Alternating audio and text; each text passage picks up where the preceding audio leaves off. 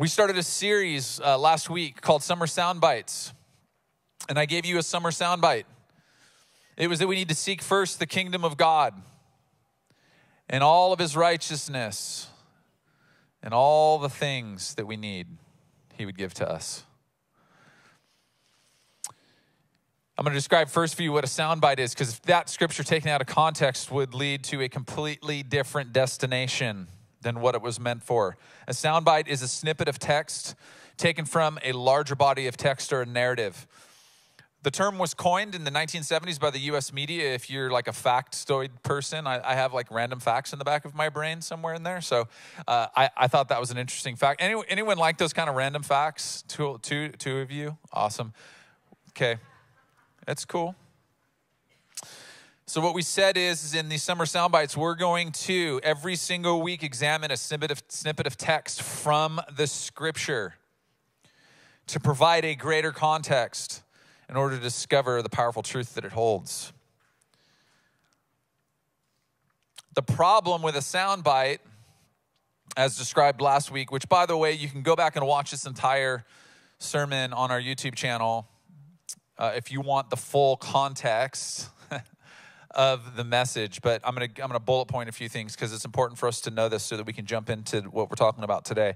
The problem with the soundbite is they're taken out of context and they're easy to manipulate and to misinterpret, because sound bites are put through the filter of your personal bias.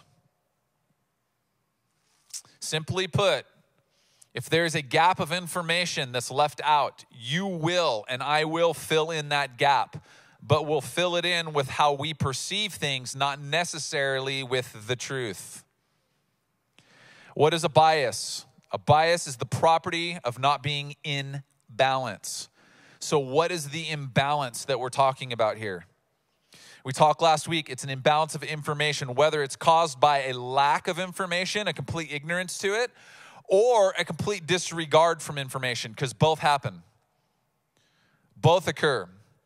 But ultimately, when we don't have these key factors, it is going to result in a distorted outcome, a distorted result. We're going to have a distorted view of something.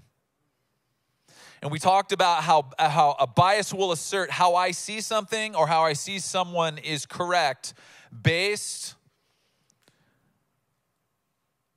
How I see something or someone, let me say it this way, leads me to believe that I am right based on how I see things. And so we hear language like, well, from my vantage point, well, the way that I see it is, here's my favorite, well, the reality of the situation. So how are we going to overcome these bias? We talked last week that the solution is to make context king. How are we going to make context king? Number one, we need to, last week we talked about, we're going to dethrone bias by seeking the king to see like the king. And number two, we're going to seek the king to think like the king. For the rest of this series, we are going to seek the king. We're going to seek God because we want to see things the way that God sees them. And we're going to seek God because we want to think about things the way that God thinks about things. So today's summer soundbite, I told you to turn to Matthew 18:20. Here is the summer soundbite for today. For where two or three gather together as my followers, I am there among them. We're going to break this into two sections today. We're going to have what I'm going to call the breakdown. And in the breakdown, I'm going to give you context for what this scripture, the lead up to this scripture, I'm going to give you context so that we understand what this scripture actually means. And then we're going to talk about section 2, the shakedown. The shakedown is where we've been shaken down by the enemy and we've been deceived and we've been lied to and we have a misunderstanding or we've been misrepresented. The scripture's been misrepresented. And we're going to reconcile this. So number one, we have to ask some key questions. When you want context, the first thing you do is ask questions. So in Matthew 18:20, why was Jesus was the one saying this. Why was Jesus saying this, that where two or three gather? Why was he even, what led him to this point? Well, we have to go back to verse 1. Verse 1, what happens? The disciples come to Jesus and they want to know this key thing. Hey, bro, who's going to be the greatest in the kingdom of heaven? You're a pretty awesome guy, Jesus, but we want to know What's in it for me? So who's going to be the greatest? Am I going to be the greatest? Like, is Peter going to be the greatest? Is Matthew going to be the greatest? Is John's like, everyone knows that I'm the greatest. Okay. So Jesus answers them simply by saying this. He says to them, Jesus called a little child to him, and he put the child among them. Then he said, I tell you the truth, unless you turn from your sins and become like little children, you will never get into the kingdom of heaven. So anyone who becomes as humble as the little child is the greatest in the kingdom of heaven. I want to set the foundation for something today in saying this. This applies forever and ever and ever. Amen.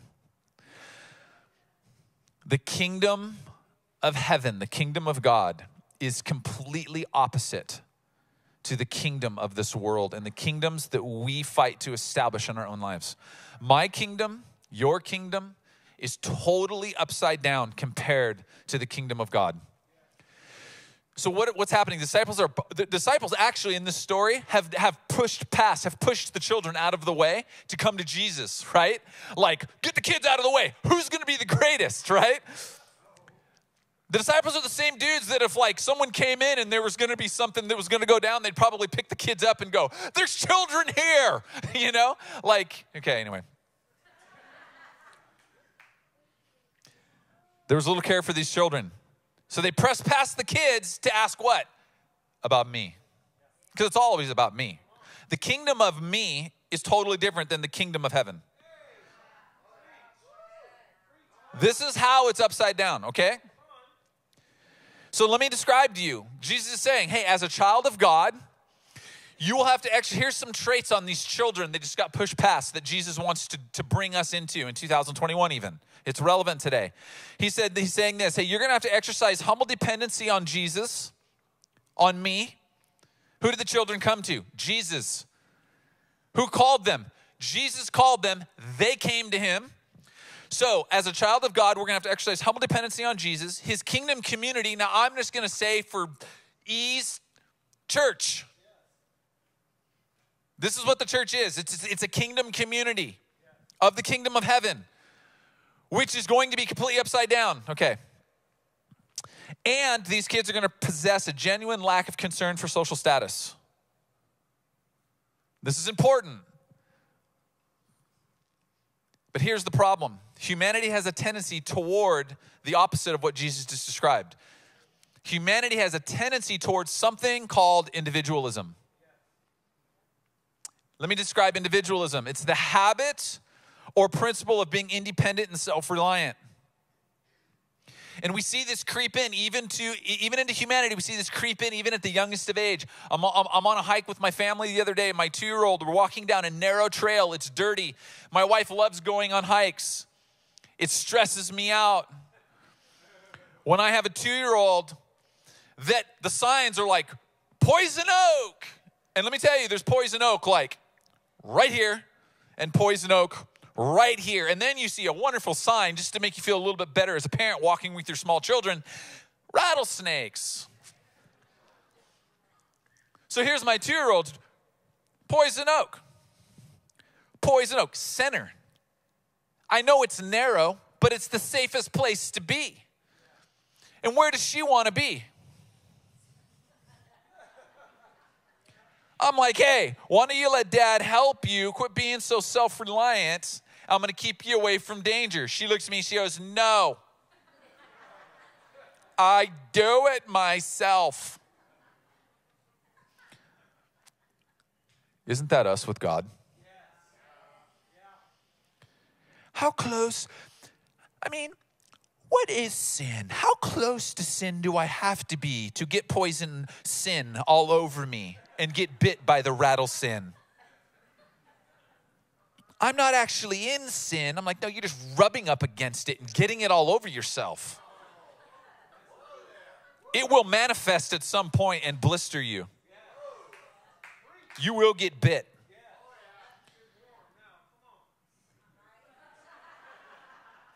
Listen, we all deal with this. It's part of humanity, don't we? We all at times are like, nah, I got it. No, you don't. Now, Here's what's fascinating. I'm gonna take it another step. I'm gonna make this really quick, okay? So forgive me. I'm gonna try and give you context. There's a guy, his name is Geert Hofstede. He's a psychologist, he's Dutch. In the 60s and 70s, he was hired by IBM to do a study and figure out how to create more efficiencies within IBM because they were a worldwide company.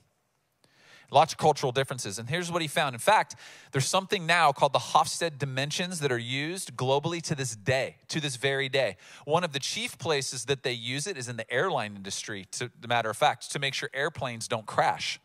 And here's what they found when they did this study. He did a study and figured out that this is simply what creates the tension when you're dealing with multiple cultures, is that you have some countries that live in high individualism and some countries that live in high collectivism. Can I give you a wild guess what country to this day scores the highest, ranks the highest in individualism, self-reliance? Nah, I got it. What country? Great old US of A. Right? We got it. We're self-reliant. We can do it on our own.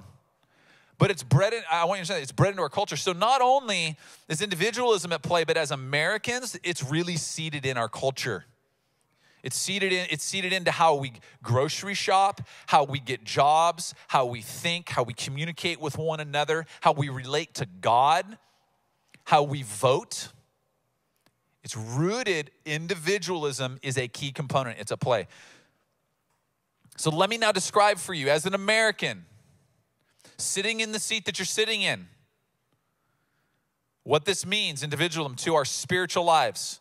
It's a lack of dependence on Jesus and the interdependence on one another as the church, as Christ's family. Interdependence is a reciprocal dependency, okay? Interdependence means, quite simply, I need you. But you need me. See, we need each other. And when individualism hits our faith, we say, no, I got it. We stop walking like a child in dependence of Jesus, and we for sure are not going to live in a we need each other reality. Can I tell you, based on Geert Hofstede's study, especially as Americans, and what we will do is create a dysfunctional church. This is so important. This idea is so important. Jesus says this, hey, I want you to become like a child so much. I want you to be dependent on me so much, to such a great degree. And I want you to have such a high dependency on each other. This is what he says in Matthew 10. I'm just going to bullet point this really quickly. He gives 2 examples on how to deal with anything or anyone that steps in the way of a child becoming a follower of Jesus and being part of the family of Christ, being part of the church. This is what he says. Number 1, if it's an individual who stops a child from living this way, dependent and interdependent, he says that individual, it would be better that they tie a millstone around their neck and they get dropped into the sea. He's pretty serious about you being dependent on him and us being dependent on one another. And then he takes it a step further and he says, listen, I'm going to now give you an analogy. I'm going to speak metaphorically and talk as if we're the body. You've heard maybe we're the body of Christ, okay? So he starts talking about the body. He said, hey, if there's any part of the body, if your hand is cutting in on you and stopping the rest of the body, stopping something in the body from being dependent on Jesus and interdependent on one another, you should cut that hand off. If it's your eye, you should remove that eye. It's better that you go into heaven with one hand missing than having both hands and going to hell.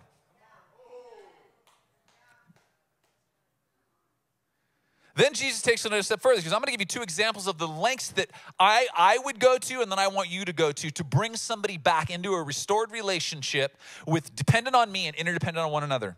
The first one is he gives this idea of sheep. He says, hey, if there's 100 sheep and there's 99 of them that are fully sold out to this and one of them walks away, you should go after the one. You should go after that one. The 99 are going to be okay. I'm not neglecting the 99. I am just so sold out on this one, knowing that they were made to be dependent on me and dependent on each other. Then I'm going to go get that sheep and bring him back into the fold. Then he takes it a step further. He says, now I'm going to make it very practical and bring it home to you guys. He's talking to the disciples. I'm going to bring it home to you. I'm going to bring it home to the church. He says, if someone offends you, you should do everything possible to go to that person one-on-one and say, hey, this offended me. And give them the ability to confess and be restored. Not restored to you, but restored to Jesus and restored to the family. Let's not make it, it's not about me. I'm not going, I'm so offended. I'm going because the offense is the separator that says, I'm self-reliant. The person that was committing the sin of offense is, I don't need to be dependent on Jesus, and I sure the heck don't need the church. Okay? And Jesus is like, you should do everything. In fact, if they don't listen, you should go get 2 or 3. I want you to turn to somebody and say 2 or 3. Come on, I want you to say 2 or 3. If you're making bacon at home in the kitchen, I want you to yell at the kids in the other room and say 2 or 3, 2 or 3, okay? Keep that in mind, 2 or 3. This is an important number, 2 or 3. He says, then you should go get 2 or 3. You should go get a couple people. You should come back to the person. If they don't confess, then you should go to the church. He's like, we should exhaust everything then and only then. If nothing works, then we start approaching verse 20 of Matthew 18. He says, I need you to get together. Anything you pray for and agree in my name, I'm going to give it to you. And then verse 20, here's where we finally land. Are you ready for this? For where 2 or 3 gather together as my followers, I am there among them. Now, we have to ask some questions, don't we? Who are these 2 or 3 that are agreeing and gathering? Is it any 2 or 3? Nope. It's 2 or 3 individuals who are part of the church. What is the purpose of them gathering? The purpose is to ask the Father in heaven to work on their behalf as they bring correction to the individual who is in sin. What is the sin? Or how is this person missing the mark? The sin that's being committed is the individuals refusing to depend on God and refusing to live in dependence with one another in the church. So what is Jesus' specific promise to the 2 or 3 that are gathering? He says, I'm going to be with you if you gather for the purpose of restoring this individual. So let me reread verse 20 in light of the context that I've given. For where 2 or 3 gather as my followers, acting as the overseers of this judicial matter, before the church and for the service of the church and as the church, I, Jesus Christ, will be with them. Now, that's the breakdown. Here's the shakedown. This is the most widely used scripture and interpreted in this fashion that I have ever heard in all of Scripture. This is the scripture. And this is what people will use it as. It's the most common excuse for not attending church. Here's the misinterpretation. I am the church. I don't need the church. And I don't need to attend the church. I carry the presence of God. So wherever I'm at, if I'm just with 2 or 3 people, we're having church because Jesus is with us.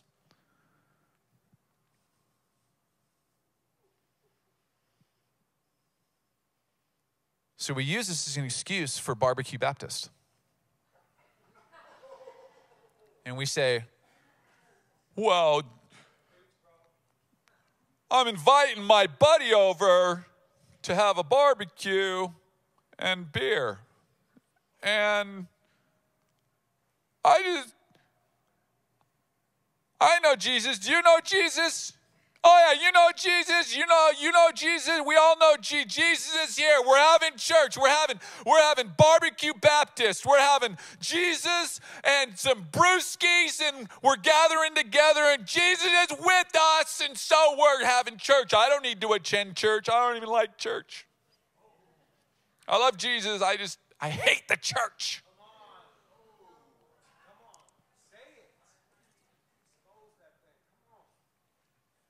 Here's what I've learned in my life.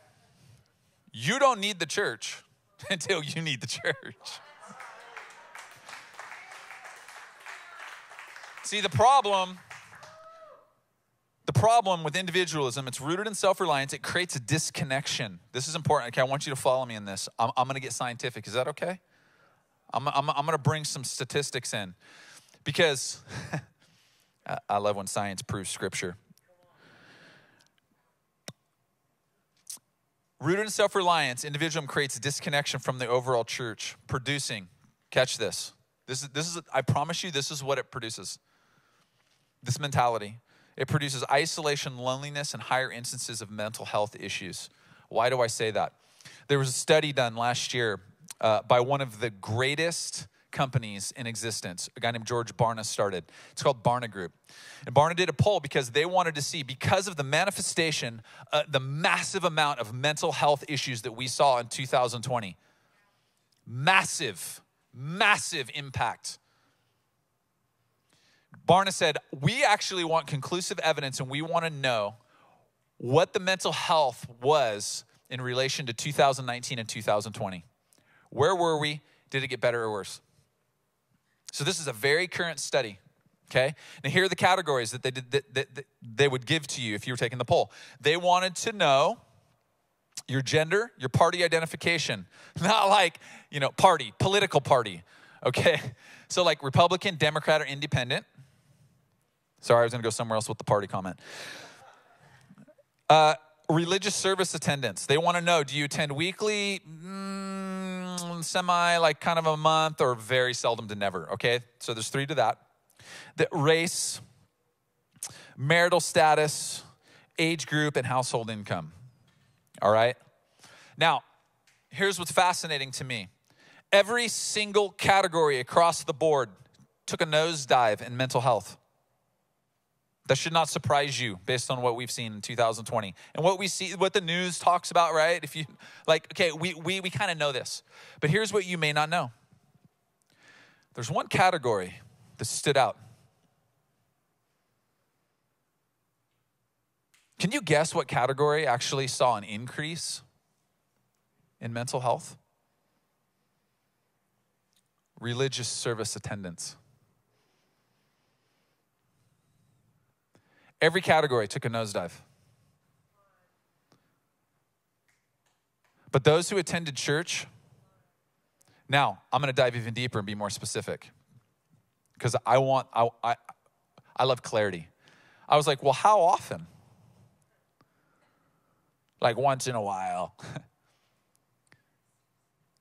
There was a 4% increase in mental health for every individual who attended church weekly. As soon as you move away from attending church weekly, you were like no one else, and it took a dive, 16% decrease. The only category within religious service attendance that saw an increase in mental health were those who had a high frequency of staying in contact with Jesus and one another in the church.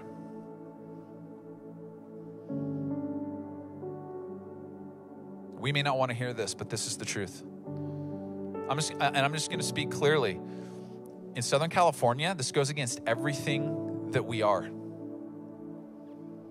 As Americans, we're highly individualistic. In Southern California, I will tell you that the average person attends church 1.3 times a month.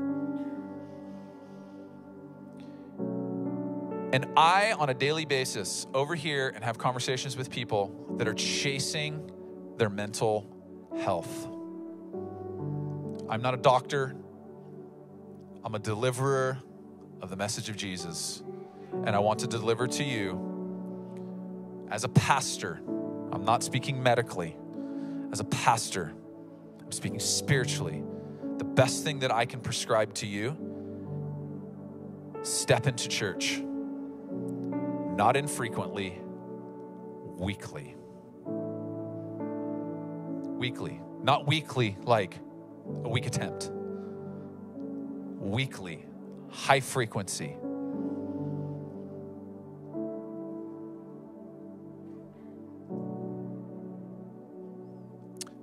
So how are we going to press past individualism and into this dependence and interdependence? At the risk of sounding overly simplified here, I want you to step into attending. Now, I wanted the caveat to this is, I understand that we have an online campus and there are individuals who literally cannot make it here for a multitude of reasons. I'm not throwing shade on people who are going to attend on our online campus. We have people from other countries, people from other states. We have people with medical conditions. We have a lot of issues. But there are a lot of people, dare I say, that love the isolation of watching online. And a lot of times they're the same people that struggle with loneliness and mental health potentially.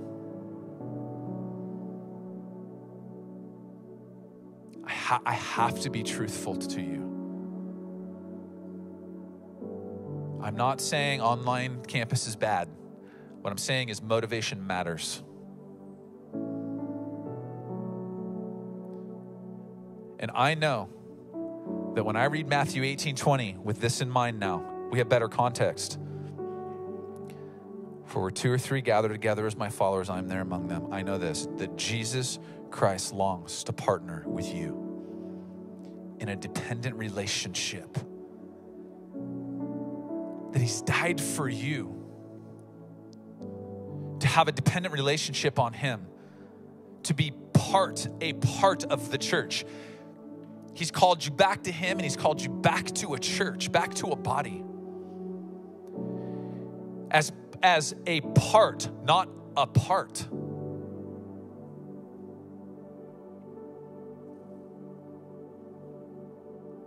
True, you are the church.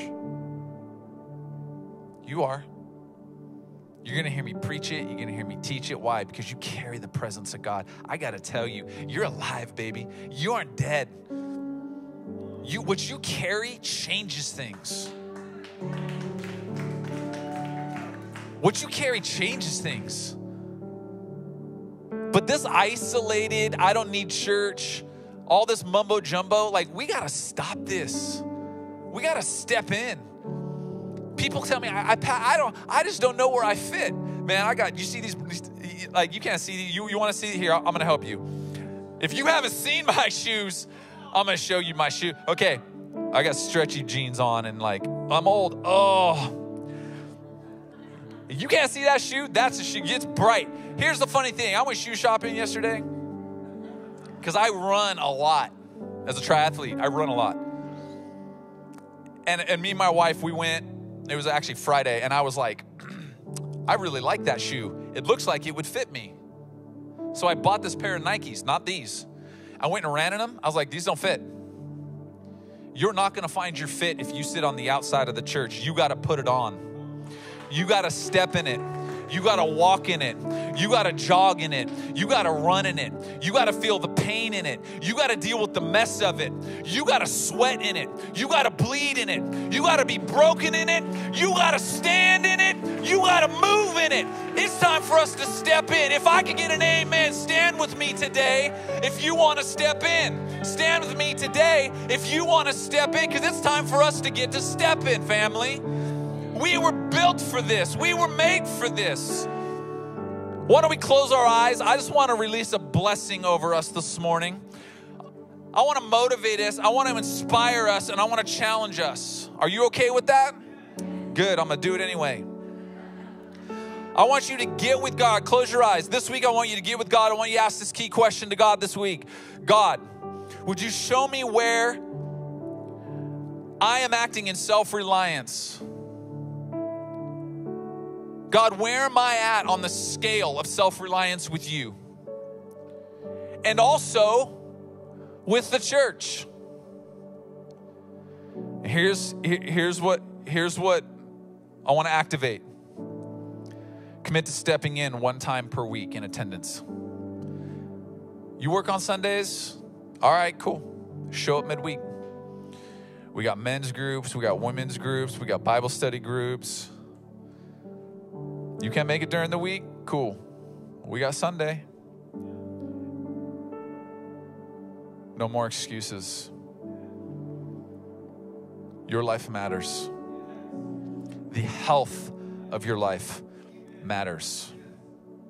And we have work to do. So Father, I pray right now in the name of Jesus that this church family, this little tiny tribe, this little community, that we would be audacious enough to let the fragrance of how we love you, let the fragrance of how we're going to be dependent on you, let the fragrance of how we're going to depend on one another move into our communities and fill the streets, that people would be able to tell because of the fragrance of who we are, that something is different, that you don't smell suspect, dude. What's different about you? You're like, oh, because I'm like a kid, I'm like a child. See, I didn't just say the shoes didn't fit, I actually put them on, and I'm learning to run in them, and I'm figuring it out, and I know where I fit, I know I belong, I'm feeling good about myself, and I would love for you to experience the same thing. I want you to be dependent on the same Jesus. I want to call you into the same interdependence.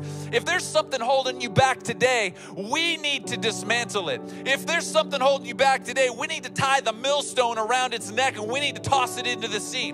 If something is holding you back today, we need to say it's time to cut it off. Devil, you don't have any more time for deception. The shakedown is done. The breakthrough has come. And we are ready for the breakdown, and we are going to dismantle your shakedown. That is the dream of who we are. That is what we're going to walk in. Can I get an amen? In Jesus' powerful name, all of us said together, amen and amen. Amen. We'll see you next week for another Summer Soundbite.